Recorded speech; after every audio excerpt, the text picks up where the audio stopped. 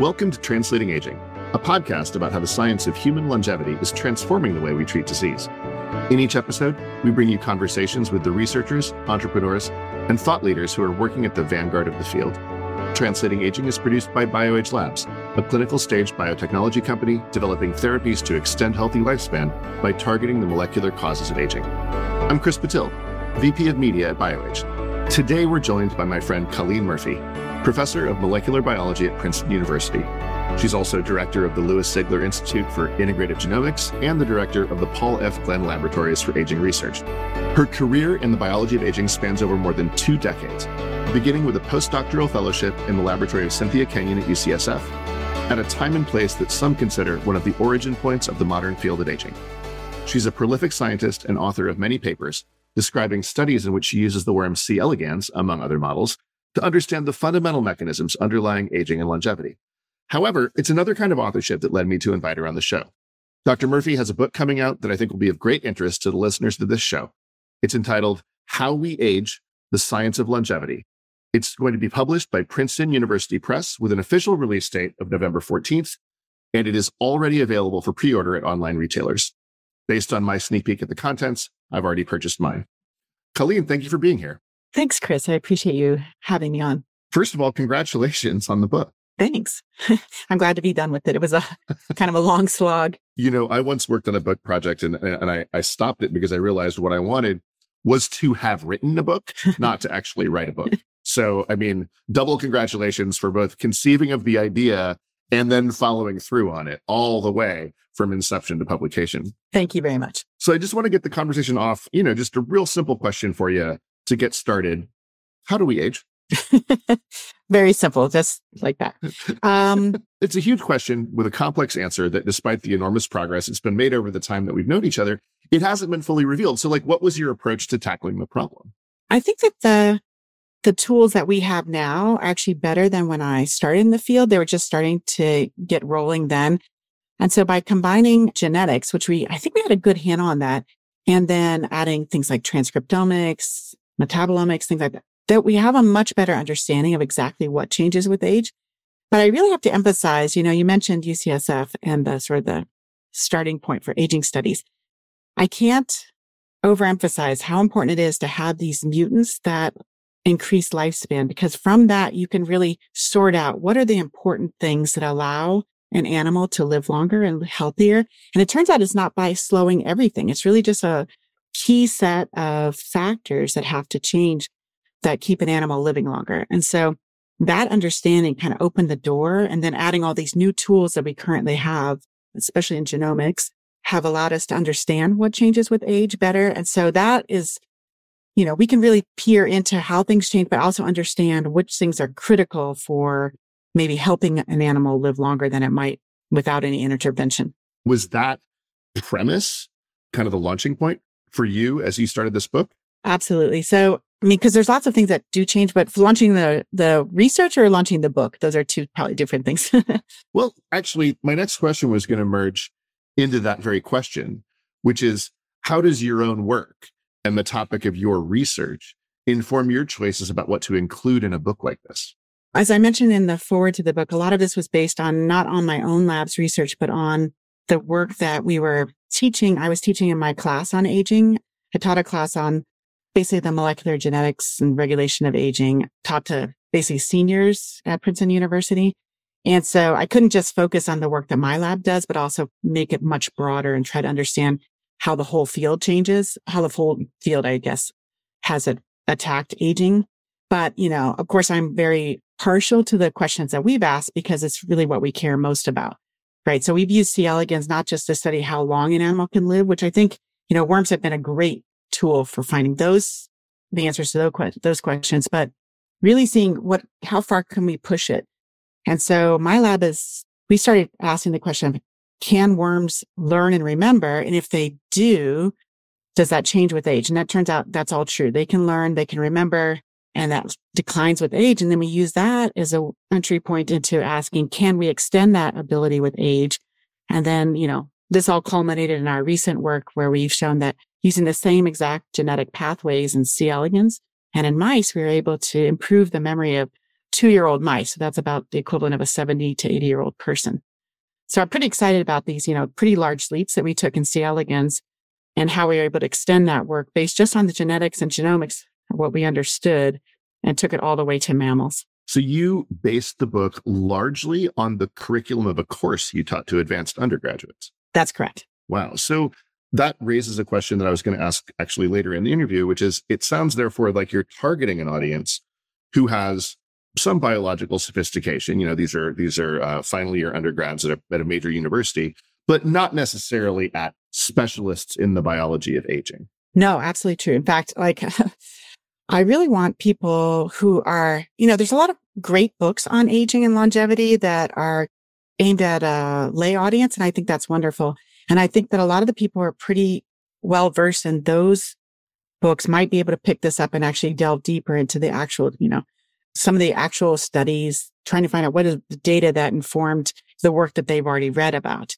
And so, yeah, I don't think you have to be an expert in any one of those things. And in fact, probably experts would maybe nitpick with things that I miss, which is totally fair. But yeah, I think that people have a reasonable science background, not huge, but undergraduate level should be able to pick this up and learn something from it. And even if they've read some of the high profile books on this general topic that have come out over the last few years, you're saying that this is actually a great place to pick the topic up again. Now that you've learned that, now that you understand the basics and the sort of broad state of play, here's a little bit more of a deep dive into some of these topics. That's right, Chris. I think that's a good way of thinking about it. And also some of the history, right? Sometimes, people are limited. You can't write a, 3,000 long page book. So everybody picks and chooses what the stories that they want to present in a book. And I think as a result, everyone's going to tell the story from a different angle, their own angle. And for me, it was really important to not only present the work from the studies that actually showed these findings, and in a lot of cases, those were from invertebrate studies like of C. elegans and Drosophila. So that's an important point. But also because I think that the role of women in science has kind of been often underappreciated. And in the longevity field, that's a big mistake because some of the really major players, people who make amazing discoveries, were women. And so I need to make sure that we make that point clear as well. I've commented on that frequently. And I rotated in Cynthia's lab, although I didn't end up doing my PhD in it. I worked for Judy Campisi as a postdoc. My experience in the biology of aging has very much been one in which women are prominent in the field and Liz Blackburn, and you have to incorporate telomerase in any story about the evolution of how we understand aging anyway. I think that it's a wonderful example of how the women in science story is just the science story. Exactly. That's right. There's nothing contrived about it at all. And I think that it's wonderful that a woman professor is writing a book that, is consciously trying to bring that forward. I think it'll be exciting for our readers to hear your perspective on that issue among many others. So one issue that you deal with very early in the book, in the opening chapter, you delve into the ethics and economics of studying aging. And you come right out and ask, is it right to study aging? So why did you start there? Given, we just talked about the science and your background as a researcher in the field, why is that topic essential for a discussion about aging? I think it's critical because on the one hand, it would be easy to just assume that anyone who, wants to learn something about longevity should think it's obvious, but it's really not, right? So it's really obvious if you were to say, is it right to study cancer? And it absolutely is. Or childhood diseases. So that's easy to justify no matter what. I think those of us who have talked about aging, not just in scientific settings, but in more public settings, may have at least occasionally encountered someone who brings up the point that, first of all, aging is natural. There are a lot of people who just take it as an inevitable change. And up until this point, of course, that's been true. So why would people worry about it if you can't do anything about it? The second thing is sort of the ethical part, right? So there's a misunderstanding, I think, often that if you, a couple different misunderstandings. One is that if you increase lifespan, that you'll necessarily cause overpopulation. Mm-hmm. And so while I am sensitive to that concern, I don't think that the end of life is really where we're going to cause those kinds of problems. Another question that people have raised is, well, aren't you just going to stretch out the bad part of life, right? And so I don't know, Chris, you probably have seen these movies that Cynthia had, but basically if you look at a DAF2 worm, so that animal has a doubled lifespan, it's doubling its healthy lifespan. And so that's kind of what we all want. We don't want to stretch out the, frail part of our life. We want to stretch out the healthy part of our life. And so when you think of it in those terms, then it's less problematic. And also when you consider that not only you're healthier, the economic concerns kind of go away if you're able to stretch out healthy rather than the infirm part of life. And so I think it's something that we have to address right away, because we can't assume that our readers or our audience really think the same way about this. And there just may be points they have not thought about before. So I wanted to bring it up right away. Right. And engage them on those topics and say, listen, I don't want you to have this in the back of your mind the entire time that you're reading this book. I want you to understand that what we're talking about here is extending healthy lifespan, not extending the decrepitude at the end of life. And indeed, as you said, I want to say almost every example, just in case I'm forgetting something, but when we extend lifespan through these interventions we've learned about over the last 30 years in experimental animals, we invariably extend healthy life. There's no extension of decrepitude. If anything, we see something called compressed morbidity. That is to say, even in situations where the lifespan isn't increased that much, the beginning of decline is proportionally quite late in life. So if anything, the longer lived animals have a shorter period of decrepitude. That's certainly true for the insulin signaling pathway. And we hope with some of the TOR interventions, there are a few, it's not a lot. For example, the mitochondrial mutants in C. elegans, those are actually pretty crappy. And so, it's worth asking. And, we and others have actually addressed this question. All these mutants are the same. They're not all the same. And so it's really important to make the distinction between these different longevity pathways. But I do think by the time it works its way all the way up from, worms to mice, you're really narrowing down onto the interventions or the pathways that do extend healthy lifespan. But it's important to make that distinction and actually ask the question. It is, and it's so critical. And actually, BioAge is doing some research about attitudes about aging, and we haven't launched this yet, and I don't want to introduce spoilers for something that we're going to make some hay out of. But one of the things that we've found is that health span, that is to say, the amount of time that you are free of disease, is much more important to people psychologically than lifespan. As it should be. So it's very important, as it should be, very important to emphasize this point. Okay, so I understand why you wanted to start there before you took your readers into the science. And having dispatched that key issue, you then go on with a couple of chapters about how aging is measured and how it's studied. Why did you decide to introduce the scientific part of the book in that way? Well, I feel like we need to know what we're talking about, right? Before you launch into all the, I get into the weeds in the later parts of the book about the real nitty gritty of the different pathways and what it does in the cells and things. And so I wanted people to understand how we even measure something, because it's important. Those metrics are important. You can't just only look at how long something lives. You have to look at how well it lives. And there's lots of good metrics, and they're very, we can do it in different ways in different organisms. So I think it's good to make sure everybody's, understands what we're measuring before we launch into how we change those metrics, right?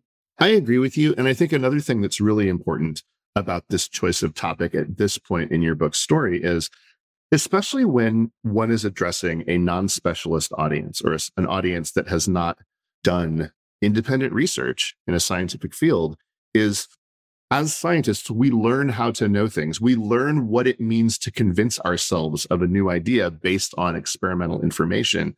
But for people who've never done that for a living, it's not totally obvious how that happens. So I think it is very important to talk about, before saying how do we age, define the thing aging, define how these measurements are made, and talk about what I guess, to use a fancy word, the epistemology, how it is that we know things about things like aging. And then you can go ahead and talk about what we know. But, the reader will have a sense of how it is that we come to understand these things. And I think they're going to have a deeper appreciation of the stuff that you tell them later in the book as a result. I hope so.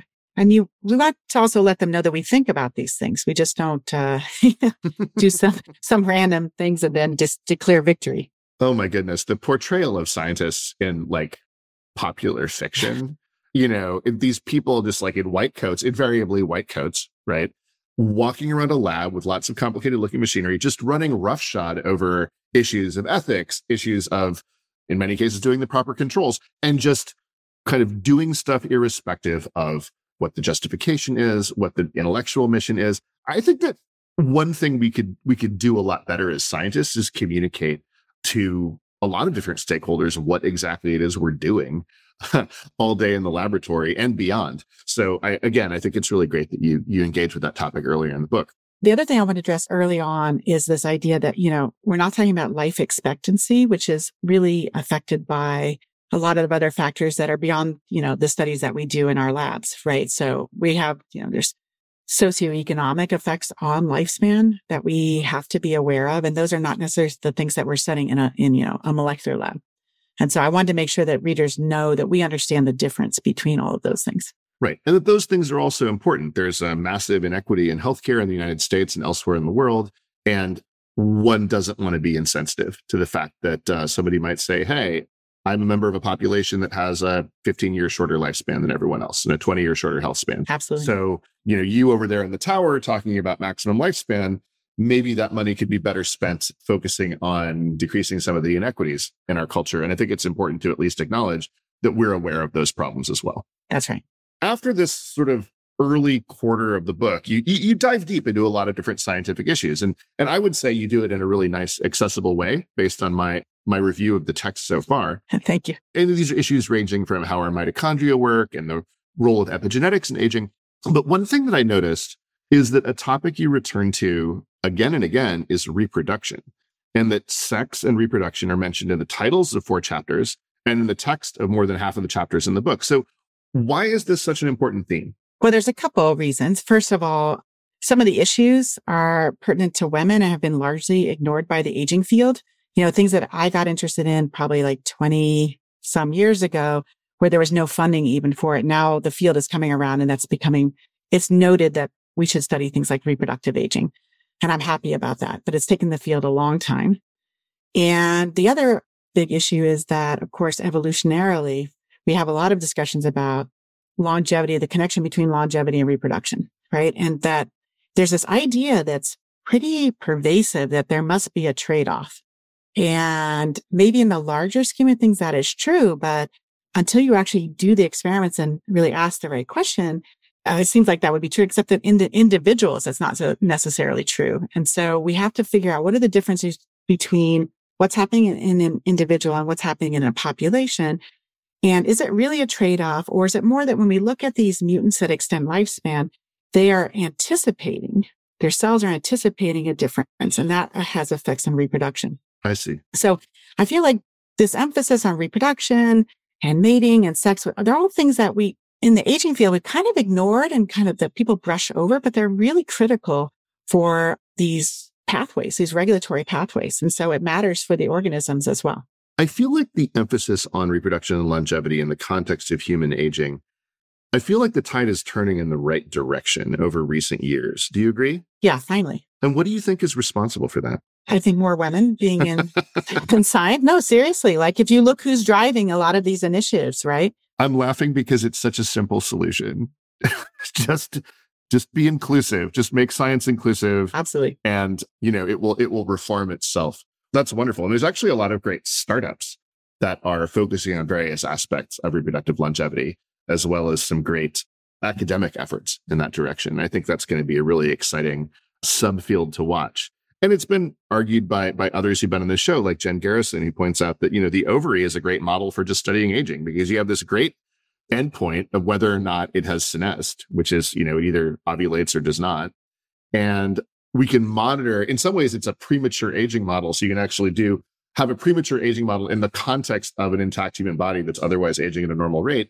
And I think there's a potential, not just for the science of longevity to inform how we think about reproduction, but for the science of reproductive longevity to inform how we think about aging more broadly. Absolutely. And in fact, a lot of the interventions that we're looking at actually have an impact first in reproduction before you ever see a readout with longevity. So I think that it's a good way to look at it. And of course, there's that famous paper from Tom Pearls where he showed that women who had been able to reproduce, have kids really late, also tended to live longer.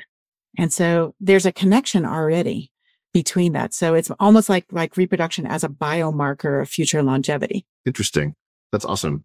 So sex and reproduction aside, what are your favorite things about the book? Like, what are the stories that you like the most? What are the anecdotes you find yourself telling the most often? Just share your favorite things with us.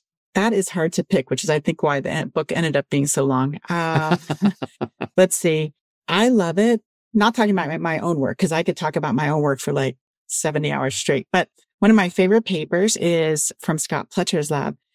And they figured out that when flies are exposed, like if there's a plexiglass divider between flies that are alive and flies that are dead, it stresses out the live fly so much that it kills them early. Oh my God. Basically, I'm skipping over a lot of details, but like this idea that you could see, that's the, I see dead flies chapter. I saw the chapter title, Death from, but like, it's really cool that we have all these sensory inputs that actually inform our cells about how long we're going to live. And while it may, be this weird thing that either worms or flies do, often what we find are there correlations or, basically molecular correlates in mammals as well. And so the question is, we have to just figure out like which ones actually play a role and how big is it, right?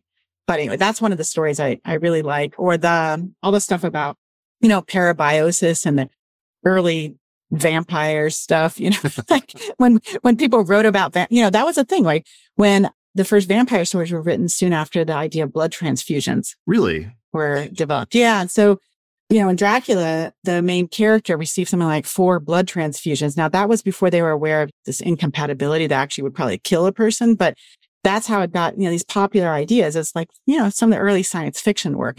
But now when you think about things like parabiosis, there really are factors that go from in young animals, plasma, work from people like Salvieta, showing that they can actually influence older animals. So those are really cool potential interventions as well. Those are just kind of fun to think about. And of course, people's imaginations kind of spin out of control, but there's real science behind a lot of these ideas. The thing about the flies observing dead flies and having basically a psychological response to it, like a stress response, it really blows my mind. It's like, have you seen the Barbie movie? Yes. Okay, that scene where like everyone's having a great time in Barbie land, and all of a sudden the main Barbie says, she's thinking about death. Do you guys ever think about death? And that's kind of how I imagine these flies. Just like, wait a second, what's over there? Oh no. But it also tells us that flies maybe have a richer psychological internal life than we think of them as having, because there's many ways, I suppose, that observing the death of a member of your own species could cause stress, but at least one of them implies that there's a lot more going on in those little brains than we usually think there is. And I'd have to say, I would think so. That's absolutely true for flies. In fact, actually, you mentioned species. They don't care if they see another species that doesn't look like them die. So they're kind of really, they're very selfish. Oh yeah. In the Pletcher paper, they did that control. Yeah. Oh, wow. Yeah. So like a different species that looks different, they don't care about that. That doesn't stress them out. And also if they die in a way that like if they flash froze them. So like if they don't look dead, it doesn't stress them out. So it's like a warning signal if they look like they died of a pathogen or something. But I would say that C. elegans is way smarter than we give them credit for as well. Okay. What's your favorite example of that? Well, first of all, they have long-term and short-term memories, which I think most people don't know, right? So they can smell, like you can train them to pair an odor with food, like typical Pavlovian training, and they'll remember it even overnight. So this connection. But they're smart enough that if you don't trap them on your choice plate the next day when you're doing the experiment, they'll learn that it's not there and run away again. I don't want to anthropomorphize too much, but the reason they can do that is because they use the same molecular mechanisms that we use to like actively forget things that is not useful information. So can you study analogies of cognitive decline and even neurodegeneration in worms using this observation as a launching point? Absolutely. So we have done that for the past 15 years, and that's what's led us to figure out like a potential intervention in mammals. And do you talk about this in the book? I do a little bit. Yeah, in chapter 14. Fantastic. I think I might have finished writing that before we did all the work that we just published on that. So yeah, that's the other part of this book. Like there's so much interesting work that's always getting done.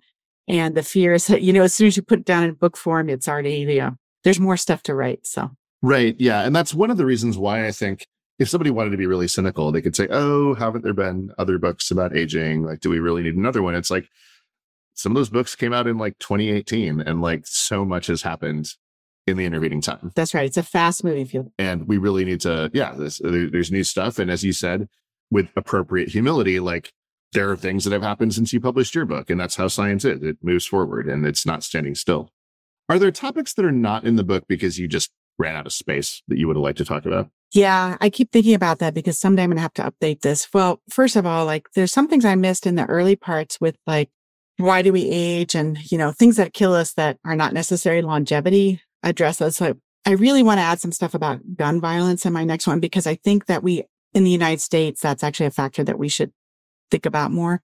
And as far as science goes, I need to add a lot more, I think, some point about immunology and aging, because that is a field that's moved really fast. And I think that I haven't done it proper credit in this book. So I would add more things about that in my future versions. Yeah. On the good side, that would allow you to cover this really important area in aging research. But on the downside, you'd have to learn immunology. Don't we all, though? Here's a related but different question. What's not in the book because it shouldn't be in the book? As in, maybe another author would have put it in your book, but you made a principled decision not to talk about something that others in the world think of as essential to this topic.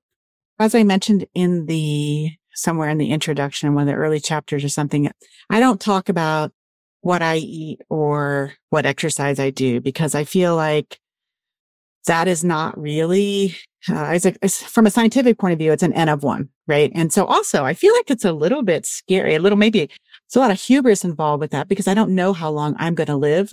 My C. elegans studies haven't shown me everything. And I'd be a little bit worried about like getting hit by a bus as soon as I said that. So I didn't include any of those things. Oh, you mean the highly scientific principle of don't jinx it. Exactly.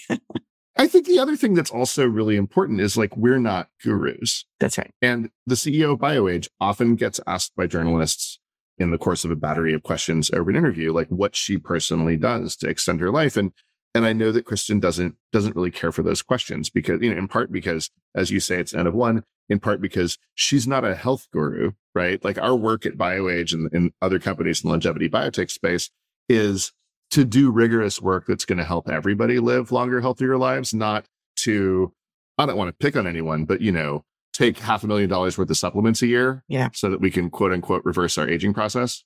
So yeah, I think it's great to omit that. And I'm glad that you did. Thanks. Sorry, I was getting up on my soapbox a little bit. No, I'm on the same soapbox, so we had to not nudge each other off of it. I don't want to crowd your soapbox, Coleen. We have two adjacent soapboxes. Yes. All right, we're going to get philosophical now. Okay. As we go into our kind of the final part of our interview. What's the point? What's the point of studying aging? Is it merely to understand a central mystery of life, that for most organisms, life is finite? Or is it justified, in your opinion, by the applications to human health? So when I started this, one of the things that appealed to me, like when I started my postdoc, was the idea that you could study aging for a variety of reasons. And it philosophically is very interesting. But I think as I get older, first of all, I don't want to apply this stuff to myself. So as you said, N of one. But I really do feel like if we could apply these things that could broadly help a lot of people, it might be more efficient than attacking a lot of diseases one by one. There's this issue of comorbidity. So people, they tend to get sick and then they have a lot of things wrong with them. And some of these aging interventions have the potential to slow down a lot of these simultaneously. And so I'm excited about that, just as the idea of you could possibly have a really large impact on health span of a lot of people if you figure this out. So I think that's what mostly motivates me. There's always the sort of, cool things about studying science, like little neat discoveries, but I'm finding that actually is kind of a sides, and a different part of my lab works on those kinds of things, and they're not necessarily aging related. What are the biggest challenges of writing about this field? We talked about some above, but the biggest challenge, obviously, is you have to become an expert in biology of aging. But assuming that you've already done that, from a communication standpoint, when you were in the writing process, what was the hardest thing about writing the book? I think it's easy to forget when you're writing for a not like semi-lay audience, a very educated lay audience, how little jargon you can use, right? Like we are so deep in the science all the time that you and I could have entire conversations where very few real words would be used if we wanted to, right? And so trying to make sure that we translate that in a way to at least summarize in understandable language is very important. So, and it's really hard from my perspective to know if I've done that effectively. I have to, hopefully I have, but I'm sure that there's some parts where like I'm in the weeds too much. And so hopefully we won't lose readers there. They'll come back out and say, okay, I didn't get that particular aspect, but like I get the general message. And if that is enough, then I feel like at least somewhat hopeful that the readers will stay along with me. But I think that's the hard part. And plus I covered about almost 1,000 papers in this. And I also want, it's hard to give people enough credit for all the work they've done. It's a lot of work by a lot of different scientists. And inevitably, there's going to be something I neglected to mention or someone I neglected to credit. And I do feel bad about that. So, and maybe I'll correct it in a future version if I can figure it out. You can always update it in the future. I found that paralyzing when I was working on the book project that I discontinued. The idea that, I would be putting myself out there as an expert on a topic and that I was sure that I was going to miss somebody and I would feel really bad. And I would, potentially be embarrassed by it, or it would decrease the credibility of the rest of the book. So yeah, I can totally relate to that. I was talking to somebody about this, sort of a life coach, and they said, Chris, that's a problem you don't yet have because you haven't written the book yet. So why don't we get you to the point where you have that problem and then you can address it. But until then, it just sounds like a reason not to move forward on this project. I think it's inevitable. We're not omniscient. We can't possibly cover every single paper in the detail that, the original authors would like to have it covered. It's just, right. It's not possible, but hopefully being able to hit some of the high points and really explain things well. And as you pointed out, and we've discussed, that's why there's not just one book about a thing, because, the biology of aging itself is sort of like this too, which is that old story about the 7 visually impaired philosophers who encounter an elephant. Yes. And they touch different parts of it and describe it in different ways. The one touching the tusks says that an elephant must be like a sphere. And the one that is touching the flank thinks it must be like a wall. So really, you can learn about the elephant from the synthesis of all of their views. And aging is kind of like that too. So it's good that there's more than one person writing about it. And it's okay that not everything gets into every book. Yeah. And the other part that's a little tricky is that, at the very end of the book, I try to give the reader some idea of the landscape of biotech, but of course, that's moving super fast. And so inevitably, I'll miss something big there as well. Then that chapter of the book will go out of date a little bit faster than the rest of it even. Yeah, I think so. Because the underlying science will be, that's constant. But, what people do with the science is the thing that's going to change the fastest. Yeah. So on the topic of there being other people looking at this and other efforts that are superficially similar to yours in writing this book, this isn't the first book on aging that was written by a prominent scientist from the field. So I just wanted to give you an opportunity to tell us, and you've brushed on this above, but I want to kind of distill it here as we come to a close. Given the existence of other books on this topic, what unique perspective does How We Age add to the conversation? Well, I hope that it delves a little bit deeper, perhaps into the genetics and the cell biology that some of the books aimed more at a lay audience might. And as I mentioned, a lot of the science that has been done in invertebrates, particularly C. elegans and Drosophila. And I hope to explain that a little bit more than might have otherwise been explained. And finally, the aspect of the fact that women do science and a lot of it, and I just want to mention that one more time, that I think there's something interesting about fields. So you could argue that the aging field and the C. elegans field are relatively new in some ways. And that is where a lot of times women get into a field when it's kind of new. And so there's a little bit of this founder effect in the sense that at the time these fields were really getting rolling, that's when women were starting their careers. And so they were able to make a huge impact. And I think that making sure that I've included work by women in my book might make it a little bit different from some of the other books that are out there. But I can't say for sure because to be honest, I read a lot of novels. I don't read a lot of science books because I read so much science just from papers. I don't really want to read a lot of other books, but. Right. And I think also if you're going to be launching on a project like this, I would be, and I was when I was working on this project I've referred to, I was a little bit worried that I would be contaminated by somebody else's perspective on the topic. So I didn't want to read too closely to the kind of writing that I was doing because I didn't want to be inadvertently, subconsciously influenced by others. I wanted to have an individuated voice. Yeah, I guess I never worried about that. I'm pretty opinionated. So I didn't worry about that too much. But I also think that everyone's, their own experience colors how they go into a project. And so I have a very particular perspective from the work that we do. And I think that's part of it. And also teaching the class. I really loved teaching this class to Princeton undergraduates, and they asked a lot of good questions, helped me really shape what we studied. And so I think that being able to explain how aging is regulated in that class kind of changed the perspective in a way that might not be, that might not be the same voice as someone else who works like in a different environment, maybe a medical school or something, how they might have approached the project also.